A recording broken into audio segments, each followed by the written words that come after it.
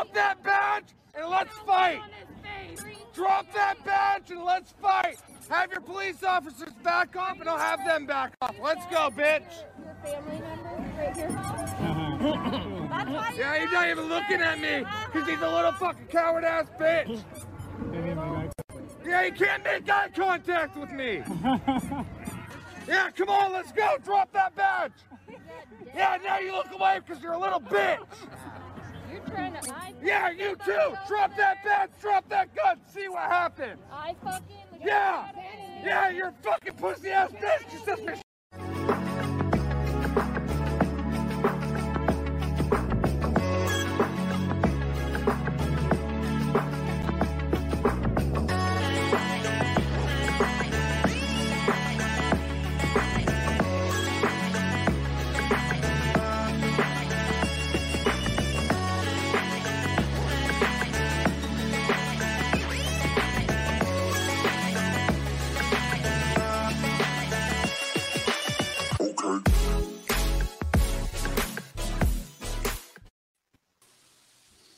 All right, ladies and gentlemen, what's going on? Wayne Dupree here. That was Portland.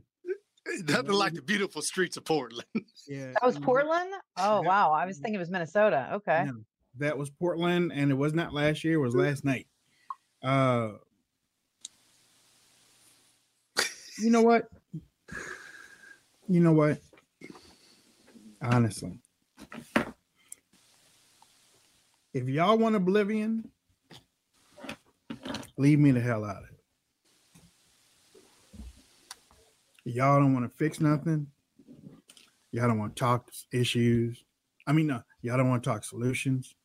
And I'm not talking about co-hosts. I'm talking to y'all out there in America. Y'all don't want to talk issues. Y'all don't want to talk solutions. You don't want to talk about fixing nothing.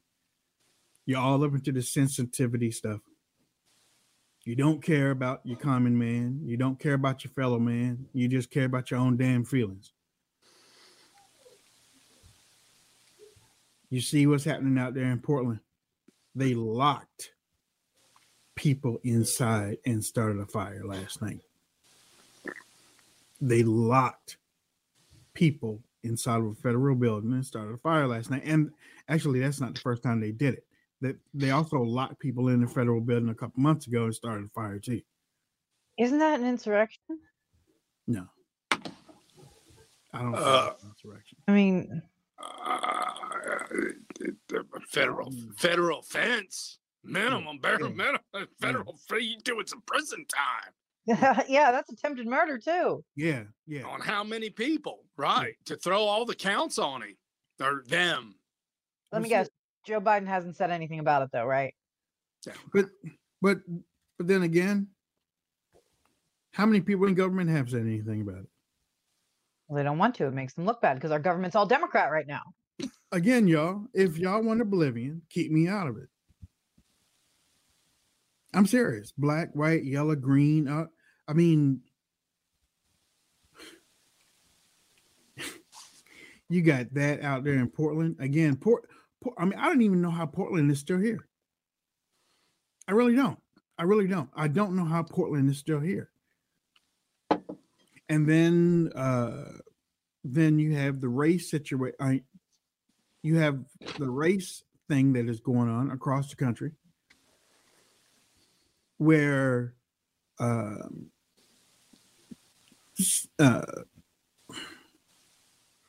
say it like this. And I have an op-ed coming out about it, but this place, this country, if you look at a whole lot of responses online, and a whole lot of people really don't realize what they're, I mean, honestly, if they do, then we really have a more deeper problem than what I'm getting ready to tell you. But facts. Social media is quick to jump on create facts before knowing the full story about anything. They jump, they push, and they don't know. And then they create a timeline of stuff that's not even true. But it's hard to once that's out there, it's hard to pull that back when the real facts come out.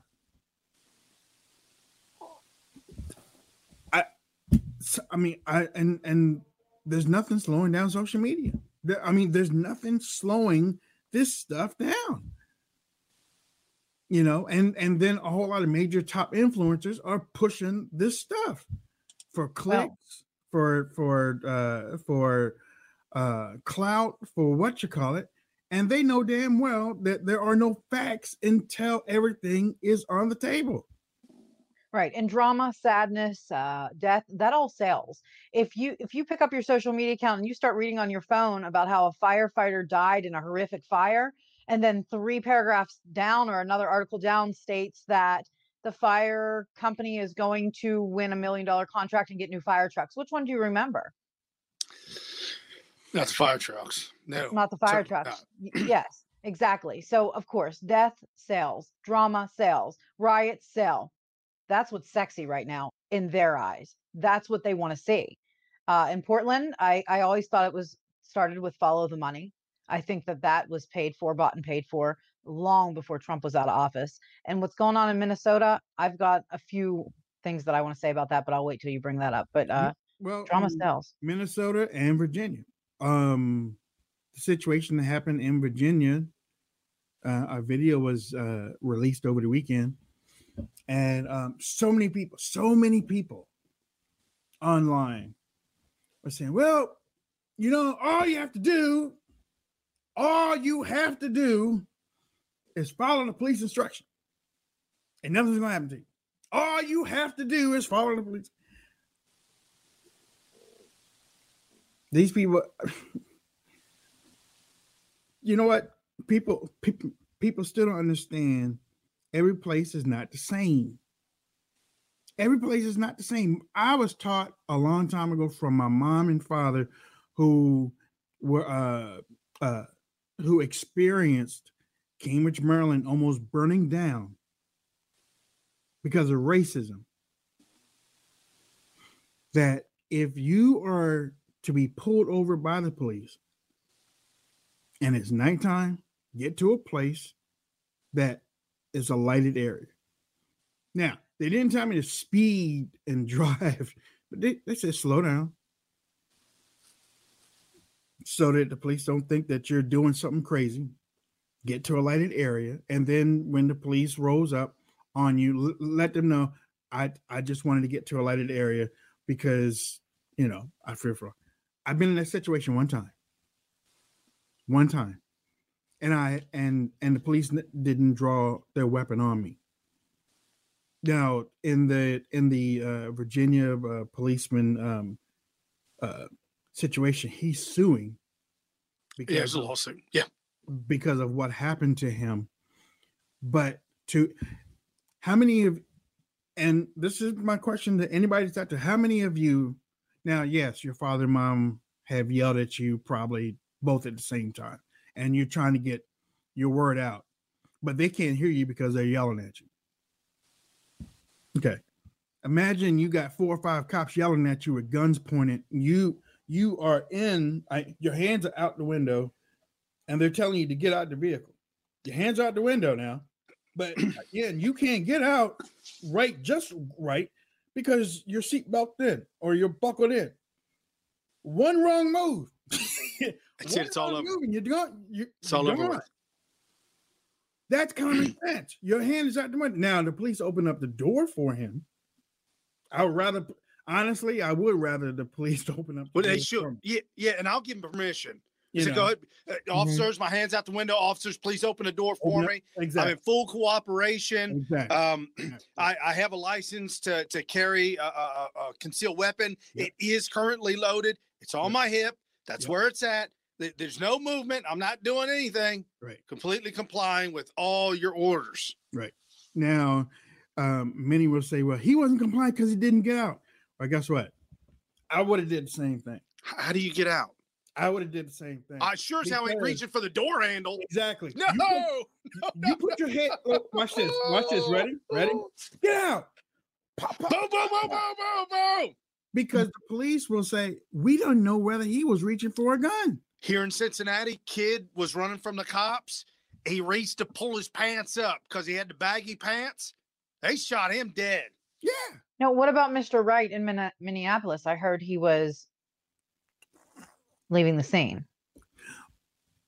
Well, here they said he was running. Yeah, they said he was fleeing with multiple warrants. I just think as a cop. Hold on. This is what this again. There are no facts in this yet. The mom said that the son called to say that he was pulled over because he had air fresheners in the rearview mirror or something like that, which is illegal actually in Minnesota. Really? Yeah, it is. Yeah. You can't hang anything from the mirror. No. Neither in Pennsylvania. They probably pulled his license plate though and saw he had a warrant for his arrest as well. Well, the car either was new or because when they pulled him over, when they ran his name, then they found out he had warrants. Right. When they ran his name, he didn't. But he was already out of the car when they ran his name, or at least that's what the report is. Then he tried to get back in the car and he was shot. Yeah. That's my thing. It didn't say he was running.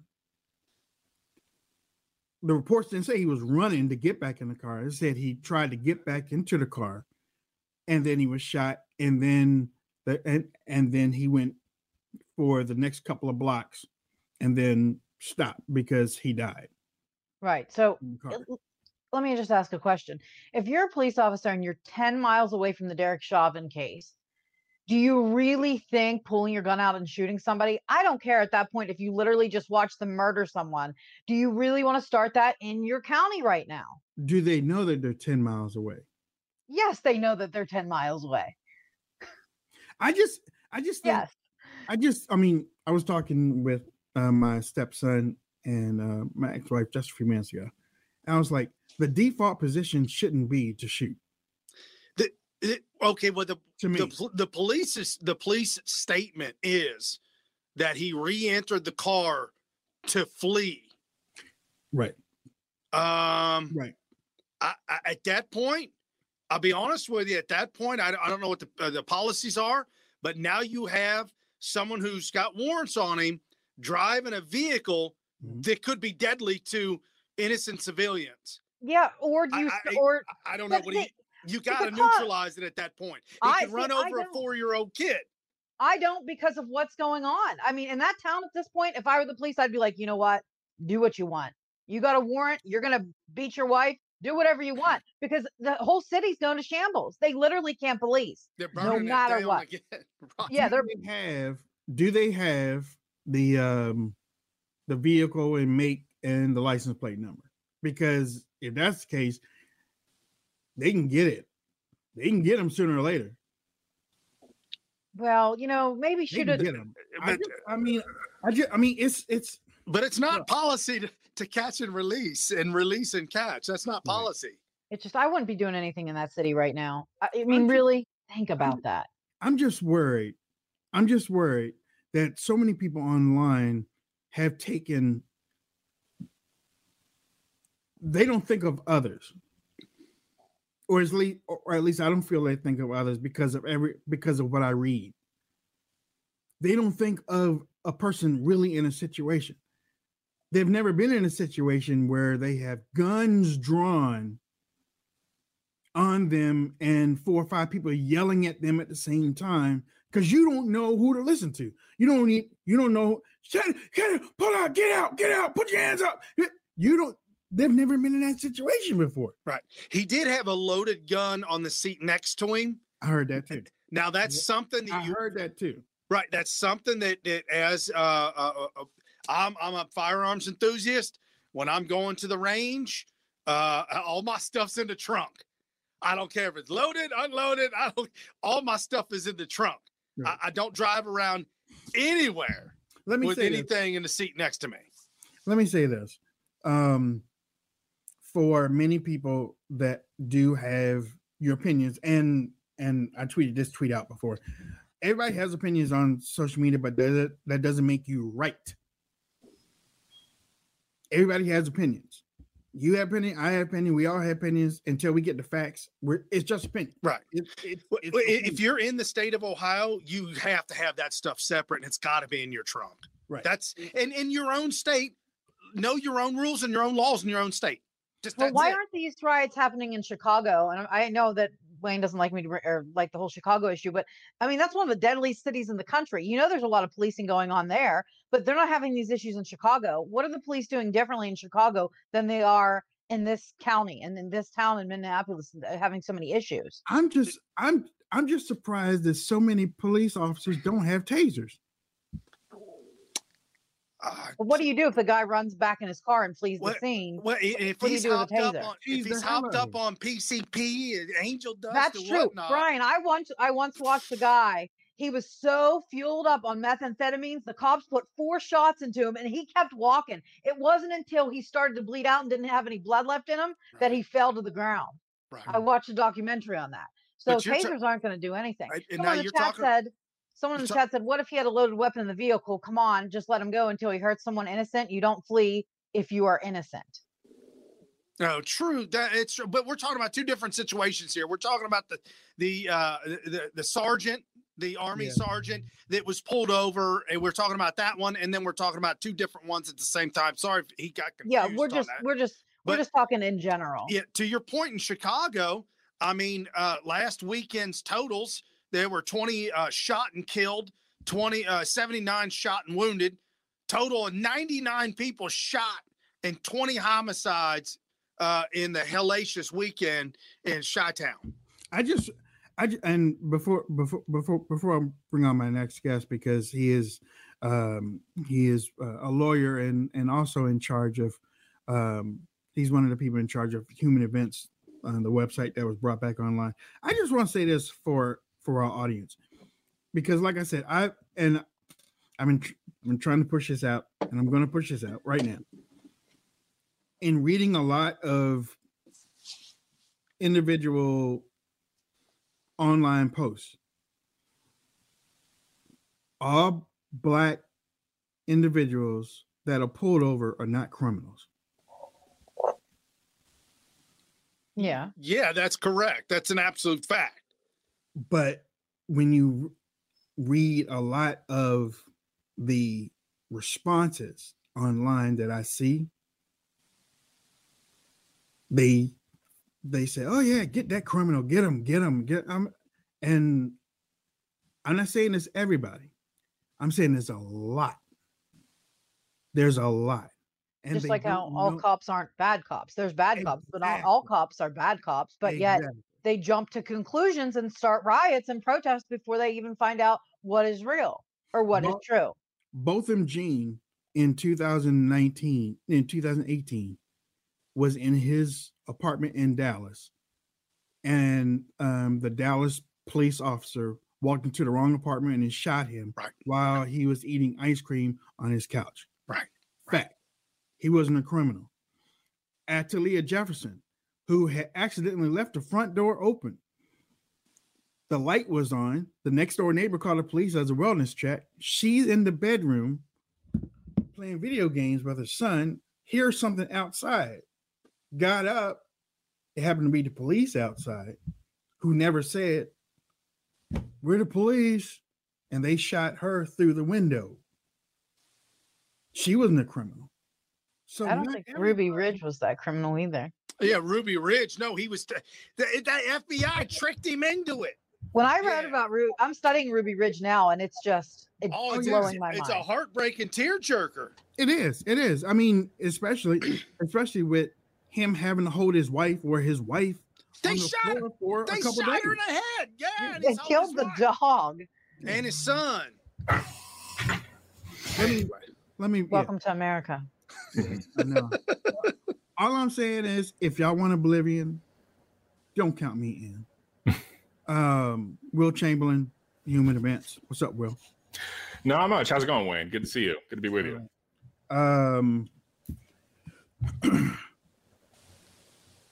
Pandora's box, man. Pandora's box. It won't be closed anytime in my lifetime. Yeah. And the way that America is separated, this used to be the United States of America, and now it's more separated than any time I have ever known in history. I don't think there's, honestly, and it hurts me to say this, I don't think there's any way back from this. And it seems like people are really getting off in separating it. Yeah, I mean, I don't think that's going to be nearly as simple as some people like to say. I mean, you think about what the government was like during the Civil War. People forget how much smaller the federal government was, just as a matter of like what it did, how much money it had at its disposal, the ability to secure its facilities. I mean, at the beginning of the Civil War, the Confederates literally waltzed into federal armories and took the guns. Took it all. Yeah. Yeah. Right. Like, imagine that, like the state of California or the state of Alabama trying to be like, okay, hi, federal armory, we're going to take all the military weapons here. They'd be like, no, you're not. That certainly will not happen. And we have F-15s. Do you have F-15s? You do not. Right. Like, so the question of, what I don't think there's no way the federal government has grown massively more powerful in relation to state governments since the time when we actually had any sort of separation. So you would have to negotiate some sort of peaceful separation.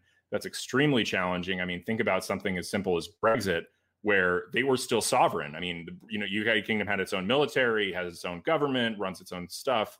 And yet just to extricate it from what was really a treaty arrangement was like a 4-year process and unthinkable. I mean, we don't have, think about, who gets all the, there's federal courthouses, the FBI, there's this entire federal bureaucracy that suddenly is it only running one thing? Or, and are the new government that exists as a competing one have to build up its entire bureaucracy to administer things like its own federal court system? I mean, there's a lot. It's a very, very difficult thing. And I think the much more likely scenario is that essentially one of the political factions currently in existence just kind of loses, not necessarily in a violent, bloody struggle, but in essentially they just can't win elections anymore, right? Like I see it as, we get to a point where, Democrats win and start winning enough presidential elections and change the rules to the point that a winning Republican Party has to be Democrat light.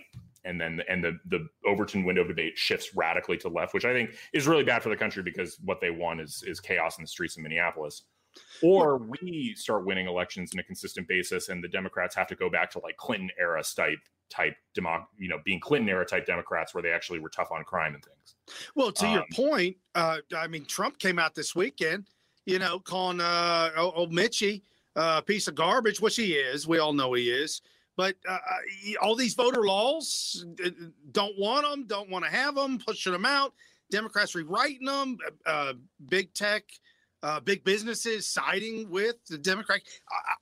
How does a Republican get by anymore nowadays?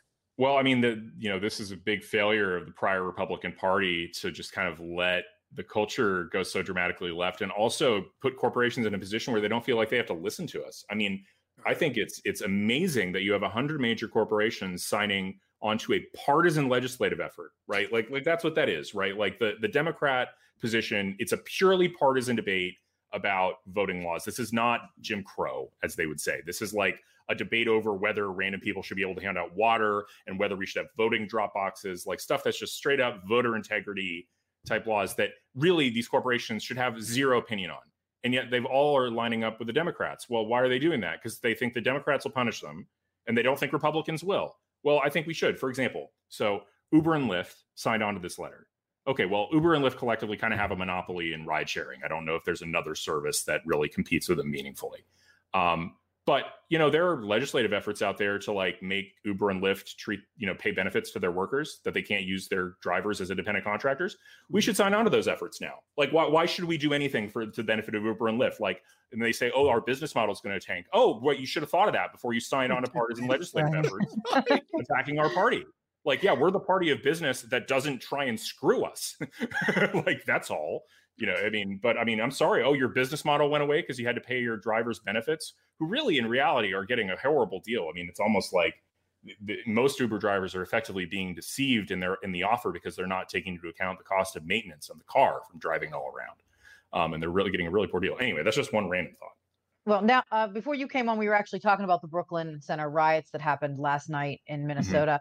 Since you're a lawyer, I figured I'd pick your brain on this. The Derek Chauvin trial. If he's acquitted, do you think he's going to be acquitted? And what happens then? Yeah, I'm a consistent, minority voice on this question. I think he's going to be acquitted. I think probably like 85% chance we're looking at an acquittal here. I think, I've been watching it pretty closely. I think the prosecution's done a pretty poor job of proving its case beyond a reasonable doubt. Defense cross-examinations have been very good, scoring a lot of points. And we haven't even gotten to defense experts yet. I mean, when you think about what the defense experts are going to get up and say, they're going to say he died of an overdose and his behavior was totally reasonable. And they're going to have a police use of force expert up there who's got a credential list a mile long saying they behaved reasonably under the circumstances. Right. And I mean, and then you're going to have to say to a jury, and then in closings, you're going to be like, the burden is beyond a reasonable doubt. Right. Like, who do you think is going to say that? The defense expert witnesses when they get called, right? We're not even to the defense case yet. Okay. So because I've been watching that too. And the police chief and the Los Angeles, they brought in an expert that is in that. That is an expert within that type of thing, even came in and said that what was used was not office or department procedure. And based on the reports that they were saying, a lot of the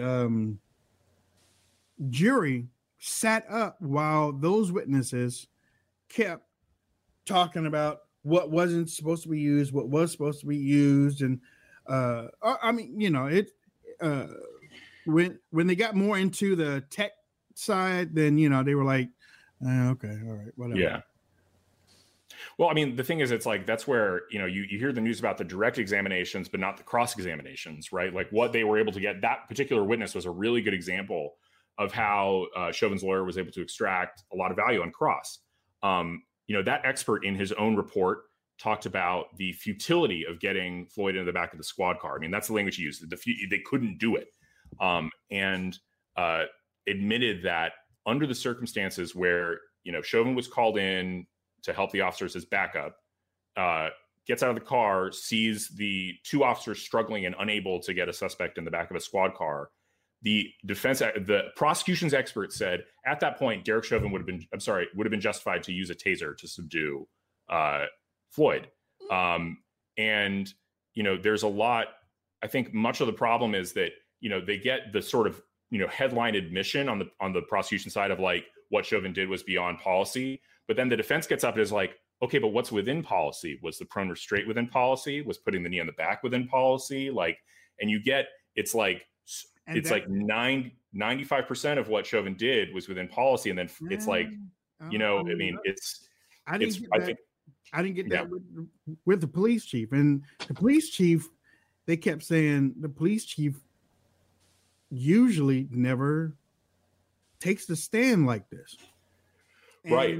And for the person in charge of the police, of the officer who fired him 2 days later, for the police chief to get up there and said, this is not what we do. That's strong.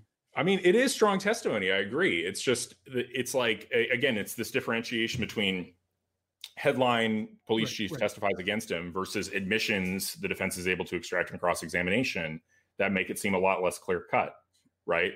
And I think that's where, and this is just coming from my experience, when you have the prosecution winning, like there isn't that doubt. The defense isn't able to score those points. Like, we have clear evidence. He shot him. He shouldn't have shot him. There was no self-defense. We win.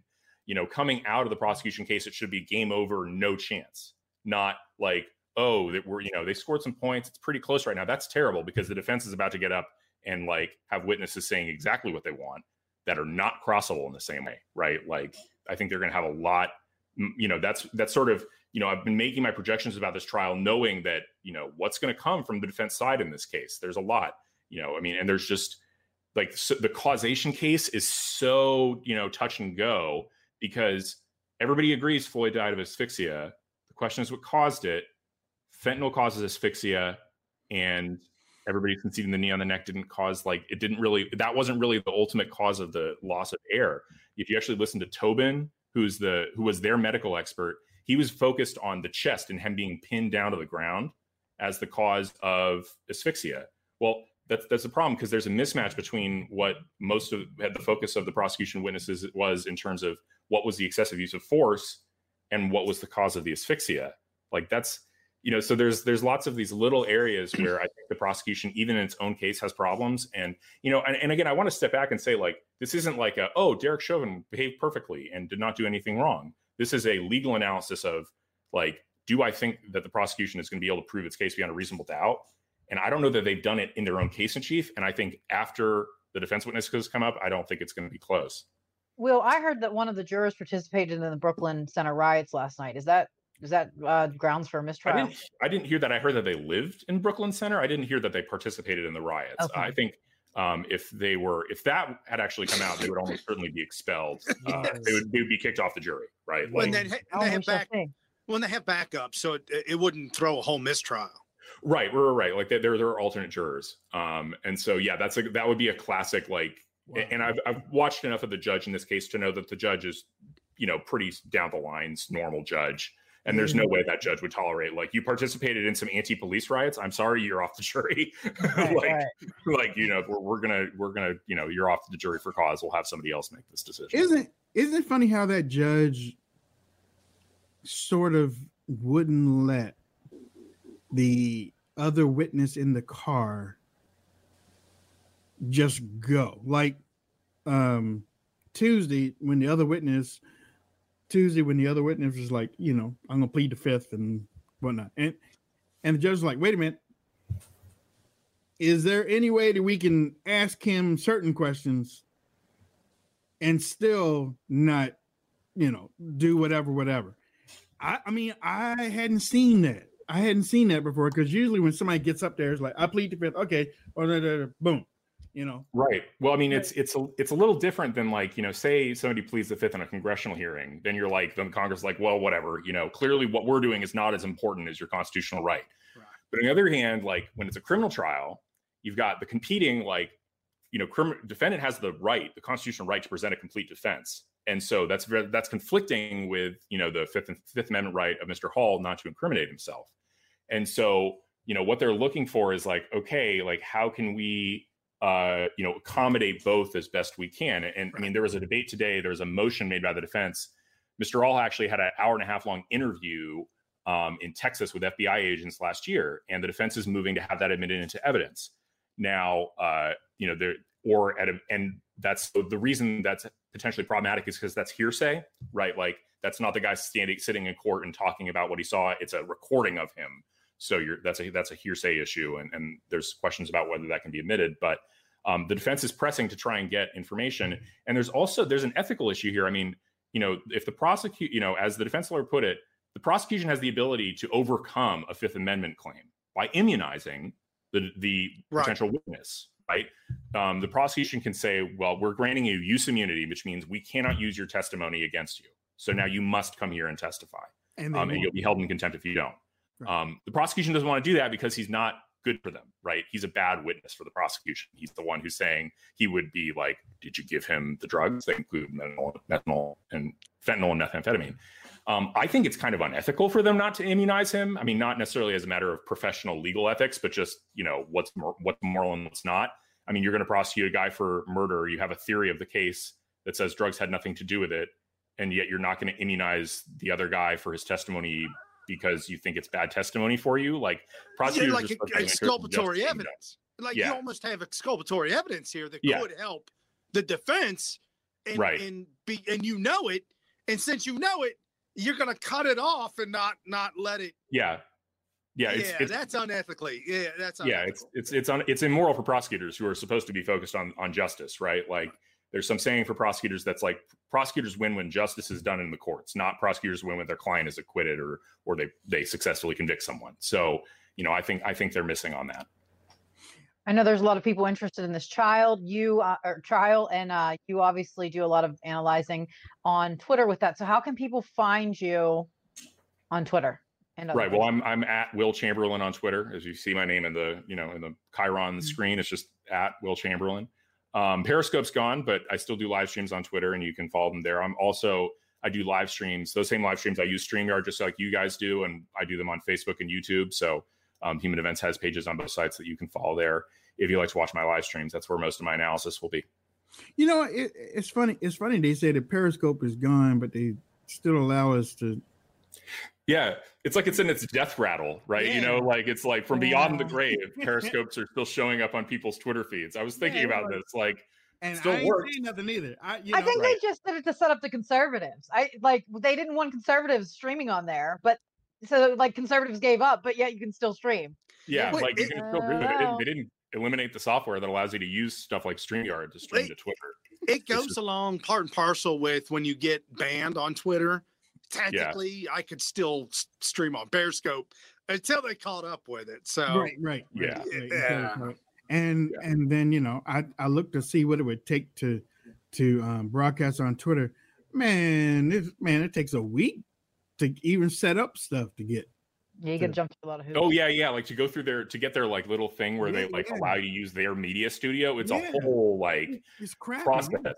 Yeah. You know, I mean, and I'm really not happy with Twitter for like getting rid of Periscope without having like replicated the functionality in Twitter. Like this is, you know, what I was able to do with my phone was like 2016 era Periscope. You know, like I could hold my phone and talk to it. That's all I can do.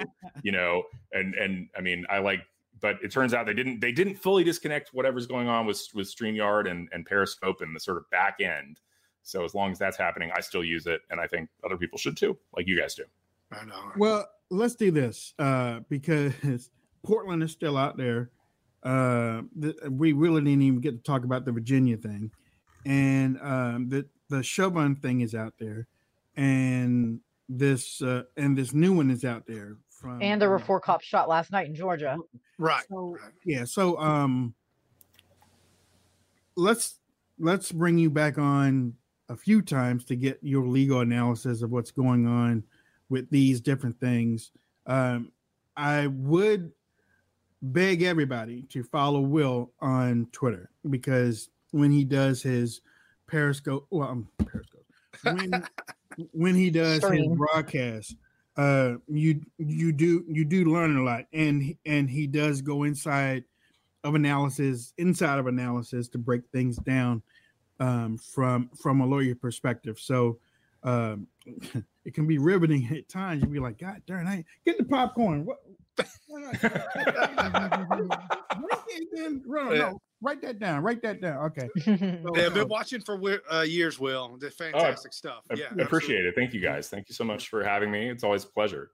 So. All right. So we will have you back on a few times to get some breakdown on what's going on. But I really appreciate you taking the time out to join. Absolutely. Right. Thanks so much. All right. Thanks. Remember, follow him, Will Chamberlain on Twitter. Follow him today. Don't delay. Follow him, because I know I follow him, and he's got a lot of great stuff. Years ago, my cousin said, "Hey man, you catch that scope from Will?" Yeah. I said, "Will who?" He said, "Will Chamberlain." I said, "Wilt Chamberlain, the basketball?" He's like, no, Will. That's my mom did the same thing. She's like, Wilt Chamberlain's going to be on? I'm like, no, Will. I used to tell people about him, but I used to get his name wrong. I used to call him Richard Chamberlain, you know, from the and nobody take that down, because he's not Richard, he's Will. Yeah. But I used to call him Richard Chamberlain as the actor from those movie series of the week thing. Oh, okay. Yeah, yeah. Nope, he is Will Chamberlain. And this isn't Will Chamberlain, but this is the Colonel. What's up, Colonel? Hey, Wayne, how are you? I'm fine. How you doing, sir? I'm doing great.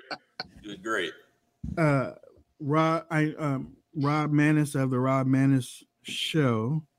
He is if you haven't checked out his podcast, y'all need to check out the Rob Maness Show. A lot going on, Rob. A lot going on. Portland, Minnesota, Virginia, and you said 4 cops were shot where? Georgia last night. Atlanta. God damn, boy, Jesus. in Georgia again. Will Smith pulling out. Georgia is starting to be more like Portland. Yeah.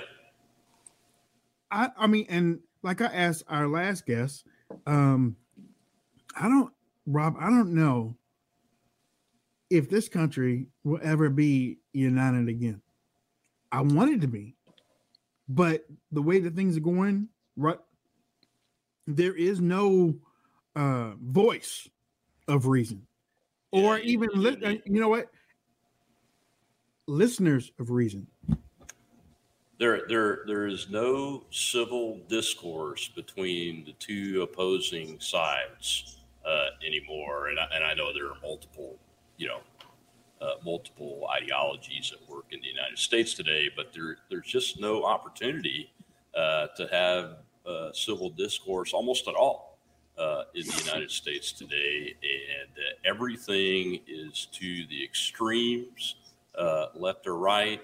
If you see what's happening with the corporations going on today, not just that they're weighing in on political things. Look, the big business has always done that. They usually do that through their lobbyists and donating money to the candidates and all that stuff. But now they are saying, "Hey, we're going to take our ball and go home." And what they're saying to the American people is, you need to come with us when you see things that we think are wrong based on our values. Unfortunately, those values really aren't American. Not the values of life, liberty, and the pursuit of happiness, prosperity, and equal opportunity for all, and those kinds of things. It's not those values. Right. It's like when you get the Walmarts of the world that go along with the federal government and maximum minimum wage and guaranteed insurance and guaranteed this. And they'll be like, oh, yeah, I'll be down with that because I know that will eliminate my competition. We got a problem. Oh, yeah. I mean, if you just look at the Major League Baseball issue and the All-Star Game issue, that was so dumb on that corporation's part to say to the people of Georgia, we don't like what your legislature that you voted for just did, and that your governor that you voted for just did. So we're going to hurt your businesses to the tune of about $90 million or $100 million or so in extra revenue, which also some goes to the state. We're going to intentionally hurt you, and we're going to go to Denver, Colorado, where. And I hate to bring the race thing in, but they're the ones doing it because they're saying they're doing it because of race. Well, Colorado, I think only like 23% of businesses that are going to be positively impacted by the All-Star Game are minority owned. And in Atlanta, in the area where they left, it was like 47%. Right. It's crazy. Well, that's my question. They're rioting over what happened in Minnesota last night, but yet those businesses in Georgia are staying silent. I have not seen anybody in the Black community come out and complain about what the MLB just did. Where are their voices for that? That's what concerns me. Actually, surprisingly, even Stacey Abrams has acknowledged that they should not have pulled out the All-Star Game. And the Black folks that are politicians in the state of Georgia are actually having to come out and say, hey, we didn't support this. But you know what? It's their philosophy that is driving this. And the philosophy that's been, I guess, incorporated into the majority of now corporations in the United States that is driving this. And it's the same philosophy that has hurt minorities for decades now through government policies that are errant instead of adopting good policies that do things like strengthen families of the poverty stricken instead of destroying them, which, as we all know, if you look at the data, just take the African American community, the family has been absolutely destroyed since the 1960s, and that does not help things like crime rates, incarceration rates. Which also have been impacted by laws like the one designed by once Senator Joe Biden, the crime bill of the mid-90s, It's just absolutely crazy that apparently folks in the majority keep voting for this type of activity. And it's nuts. It's absolutely nuts. That's why we can't have a discussion anymore, because those of us that see that it's nuts aren't willing to put ourselves on the line to take somebody on from the other side, because they're crazy. They're absolutely crazy. Some people you just can't reach.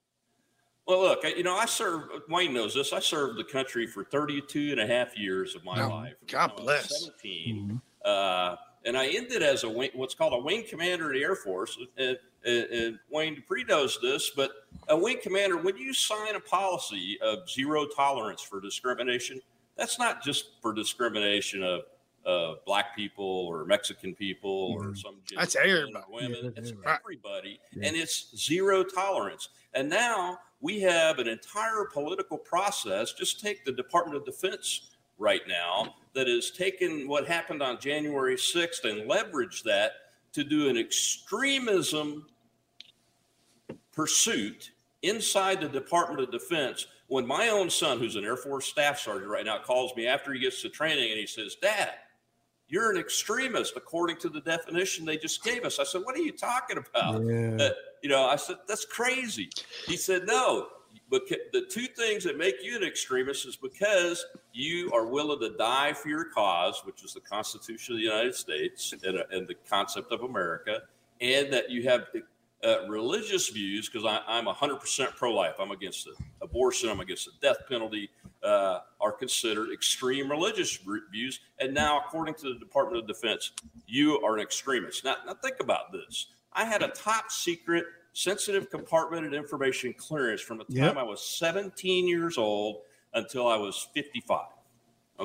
Years old. I'm 59 as we speak. Think about how insane that sounds to say that someone like me is an extremist. And that is the reason why we are so divided. I don't know if we can ever come back together as a country. And unfortunately, the side that I'm not on has total control now, including of the United States Armed Forces. And that was the last institution in this country that everybody still believed in. I was contacted by a civilian that works for the DOD just this past weekend. We had a long talk about that. He said he had to sit through the Zoom meeting. He said it was horrible. He said it was unbelievable. He's beside himself. He couldn't believe what the commanders and the higher ups were, their directives and what they were talking about and how they were passing that down. And that's coming from a former Air Force member, but now civilian for the DOD. And it's insanity. You know what, too? You said you had a top secret with a special SCI. Me too. I had an SCI too. Yeah, I had an SCI when I worked at Tonopah Test Range. My dad spent some time up there. Oh yeah. I was just in the machine shop on the F-16s. I wasn't nothing special with me. They were doing crazy stuff up there. Yeah, exactly. My dad spent some time there and at Groom Lake. We saw 5-foot crows. But, I also had a clearance that not many people know about. It's called Critical Nuclear Weapons Design Information Access. Oh, wow. Wow, sounds fancy. Exactly. It sounds fancy. It's just basically you have access to all the design info for nuclear weapons. For the with like the TCTOs for nuclear weapons? Yeah. Okay. Well, yeah, kind of even more in depth than that. Okay. Because, in my early career, I was a bomb disposal guy, EOD. Cool. And as part of the nuclear weapons training in that, it's the only function in the military where you sit down and you get lectures from the men that designed the first nuclear weapon through videos and films. It was films back in those days. That's how old I am. But they're films that are made by the scientists, and the designers that put it together. So, my only point with that is my entire career, I've been involved in the majority of the secrets of the United States of America, the things that we safeguard. And to be told by my staff sergeant's son that I'm now an extremist. I know. And the men and women in command of the United States Air Force today, The 3 stars are my peers, the 3-star generals. So the chief of staff's 4-star, and I know CQ Brown, who's the chief, and I know those men and women, and they know that I'm not an extremist. And what's puzzling to me is that they're actually caving in to the orders from the political appointees, and putting this mess out there. And the problem with putting it out there is in the military, we that serve know you have a unique set of power, a unique power structure there, that when you tell the young folks that this is the way it's going to be, they have to either salute smartly or in their enlistment or in their contract as an officer or whatever and depart. So where's this all coming from then? Is this coming from the administration? The government. Like who's handing these orders down to the top generals? Well, Secretary of Defense Lloyd Austin, who's a retired Army 4-star. I worked with him when he was a colonel and I was a major on the Joint Staff in the Pentagon. He is the Secretary of Defense, so he's carrying the water for the politicians who are taking January 6th and saying, hey, you know, if you voted for Donald Trump, you got to look at these people, blah, blah, blah, and those kinds of things. And they've taken it, doing what DOD does best, right, guys? They take something and they make a program out of it. Right. I mean, it's what bureaucrats do best, but and DOD's bureaucrats are the best of the best. Well, speaking of the military being woke, I wanted to just ask you about, they just put a surgical mask the Navy did on the Eagle logo. How did you feel about that? I had to ask you. Well, I had a son that was one of my 3 military sons was in the Navy. And I'll tell you what he would say about it. I can't say, well, I don't know if I can say profanity or not, but it would be a very profane comment. He left as an E6 from the Navy, worked on an aircraft and aircraft carriers for a long time. But you know that it's crazy. You know, it seems like now I know we talk about the Biden Harris administration, but it seems like they've been doing this social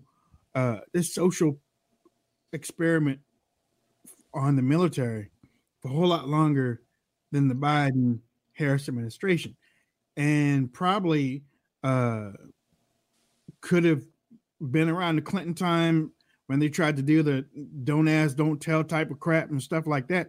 But the Pentagon, the people in the Pentagon are also the issue, because you have a lot of liberal type of military people over there too. And they aren't voted in and voted out. Yeah. I mean, you know, it's Colonel, it's like, it's who you know, and things are passed down from the retiring brigadier to another general, to another major and officers. And the Pentagon is quick to accept certain things and just push it through. Am I right? Oh, absolutely. You know, I worked there for 2 years and 4 months in about 3 days. Oh, you were counting your time down, huh? Yeah. Man, I can't wait to get out of here. I worked in J3 on the Joint Staff, and they call that the meat grinder. But I learned very quickly that starting with your inner office, that we're getting to know the senior civilians, the GS-15, which is equivalent of a colonel, full colonel. Right. And then the senior executive service folks, which are above them.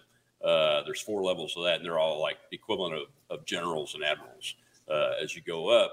Getting to know who they are, what their perspectives are, what their goals are, and those kind of things is key to being successful as a uniformed officer on a successful staff tour while you're serving in the Pentagon, because we're there for a very short amount of time.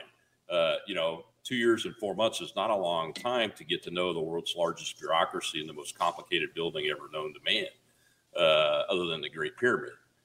But you learn it, but you have to get to know those people and really kind of get them to take you under their wing in order to learn how to get things done and to really survive, to have a successful tour there. And they control everything, and we hated them because they like to have meetings at 5 o'clock on Friday afternoon.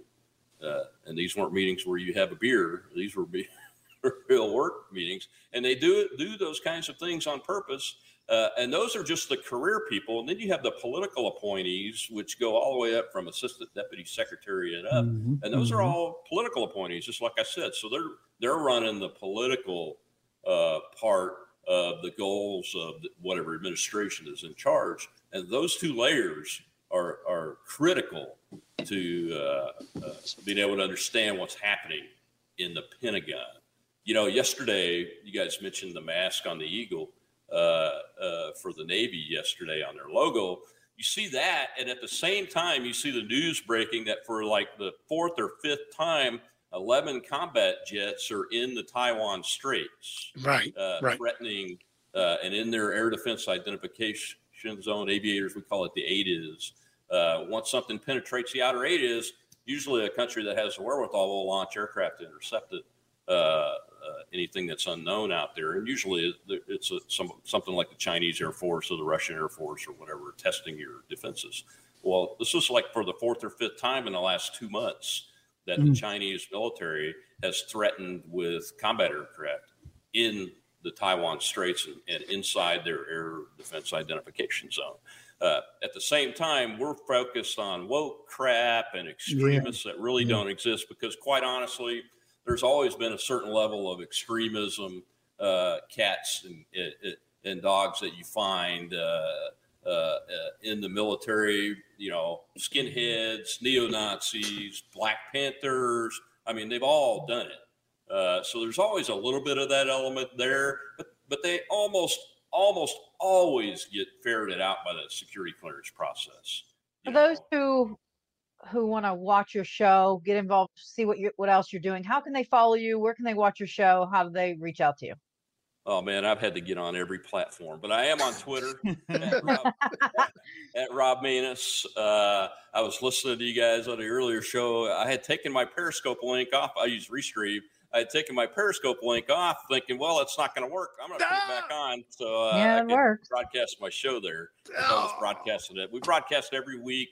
4 p.m. Eastern on Tuesdays, and we try to have a guest that has experience in the topic that we're going to grab and go with. It lasts usually about an hour for live, and then we republish it at robmaness.com, ROBMANESS.com on Thursdays, and I do some video editorials that we try to put out throughout the week too, and we put it on all the platforms. I'm still on Facebook, even though I've been completely demonetized by Facebook because they had the audacity to. You're an extremist, man. Come on now. Publish a video by a guy named Mike Lindell that said absolute proof. You know, and I reviewed the video. There were no incorrect facts in the video, so I went ahead with it like I should if I'm a publisher. And Facebook did not like that. They demonetized me completely, Wayne. If you have any pull with those guys, they need to fix that because it wasn't fake. No. They're telling me I'm a fake news purveyor and telling other people that. And it's not fake. It's just facts that they don't agree with. And that's fake I am on in Facebook their eyes. at COL Rob Maness. At symbol COL Rob Maness. My Facebook contact won't even respond back to me. I think they put her in a closet. I don't even know where she is. They found out that Mike Lindell likes the show. That's what happened. Yeah. Unfortunately, so I tell people go to my website and subscribe there. It's free. It's free, but we do have ads. You got to look at the ads. Yep. Someday I'll be in the big time and be able to do what Wayne Dupree does and offer. They complain about my ads too. They're like, I get ads and but okay, but look, 500,000 people visit a day. Only 20 people complain about ads. What do you want me to do? Exactly. Yeah.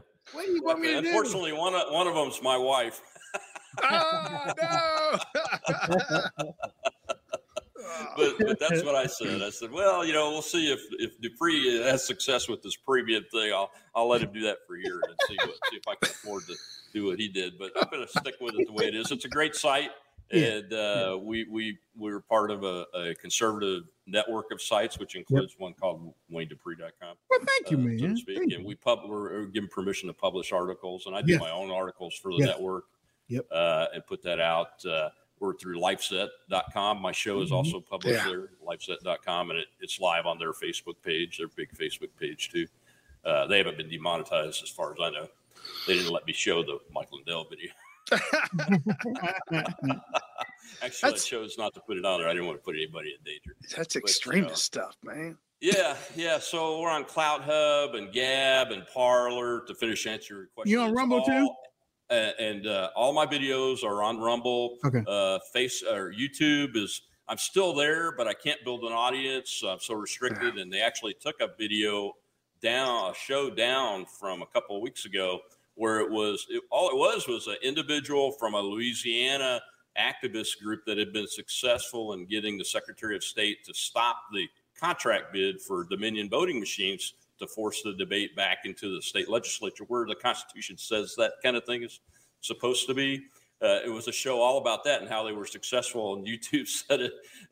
You're not allowed to talk about that. That's just bad stuff. That's extremist. It's extremist. So they actually took the video completely down. Well, we'll let you talk on here. That's for sure. We'll have you back and you can talk on here. We won't shut you down. But we appreciate you coming on today. Thank you. Oh, thank you. Thanks for having me. We appreciate y'all. See ya. What a cool dude. I like him. Yeah, you can He's got a lot of experience. You sit around a campfire with that guy, listen to those stories for all night. Oh, I bet he has some good stories. I bet he has some really good stories. Well, ladies and gentlemen, we're getting ready to roll out. We aren't going to hold you. We look, like I said, we got Portland. We got what happened in Virginia. We got what happened in Minnesota. What's happening in Minnesota. And then this thing that happened in Georgia with the 4 cops, we got to find out 4 cops. We got to find out more about that. But if you can, and you believe in it, get on your knees or go into your prayer closet and pray for the country. Pray that there is a voice. I mean, and you know what? Hopefully we're not getting into Revelations. Yeah, hopefully we're not getting into Revelations. Oh, it's all being revealed. Where the Antichrist comes as a messenger of peace. Yeah, that's dangerous. Because you know how things are so bad right now that in Revelations it talks about the Antichrist will come as a badgant of peace or a person of peace to bring everything together. People will give into it because with the promise of peace. Right. Because it will, because peace will, temporary counterfeit peace will follow after him. Yeah. And then people will say, you know what? This is who we finally found somebody to yeah, no. Oh no.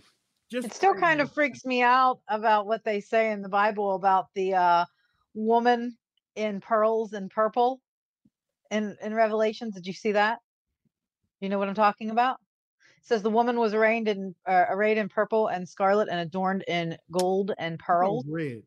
And it's purple. Yeah, purple and scarlet. Yeah. Yep. And it said her sexual immorality. And you have to really just think it's kind of strange that Kamala was in purple and wore pearls on the day she was in office. Do you know what she was put in? What that's relating to, and a lot of people are saying that that's linked to, is the archdiocese. And for her to wear purple is telling, of course. Yeah. But then you also have the 2 witnesses. The 2 witnesses that are killed on the streets, and then their bodies are left there for 3 days. You know, there's 2 people in the Bible that have never died, or no record of them dying. 2 people. Joseph? No. Right. Jesus' father. I don't know. Whatever happened. No. Enoch and Elijah. Elijah was taken up. Didn't die. Well, right. I mean, but we know where he went. You said we don't. He didn't die. Oh, right. He was taken. Yeah. And Enoch, which is in the Old Testament in Genesis, walked with God every day. Walked with him so much, talked with him so much, he just walked away. Right. A lot of people need to be walking with God and talking with God right now. So, they're talking about those 2 spirits have not died. But okay, so with that said, let's A lot to talk about tomorrow, this week, and we haven't even said anything on Joe, but that's okay because he's a walking magnet of trash. So we should be able to get something out about him. Any last thoughts before we get out of here? Another big explosion. You have to rock the Caribbean islands. Volcano continues to erupt. While the volcano erupts, there have been massive earthquakes across the world. Damn. Saw that. I saw that. And in Brazil, they are erecting the most giantest Jesus of all time. The biggest, giantest Jesus of all time. It's huge. Yeah, it's way taller than the one in Rio. The one in Rio. One in Rio is with the arms breathtaking. open. Yeah. Well, this one's like quadruple that. It's like the skyscraper. Yeah. Okay. Well, there you go, ladies and gentlemen. Y'all have a great evening.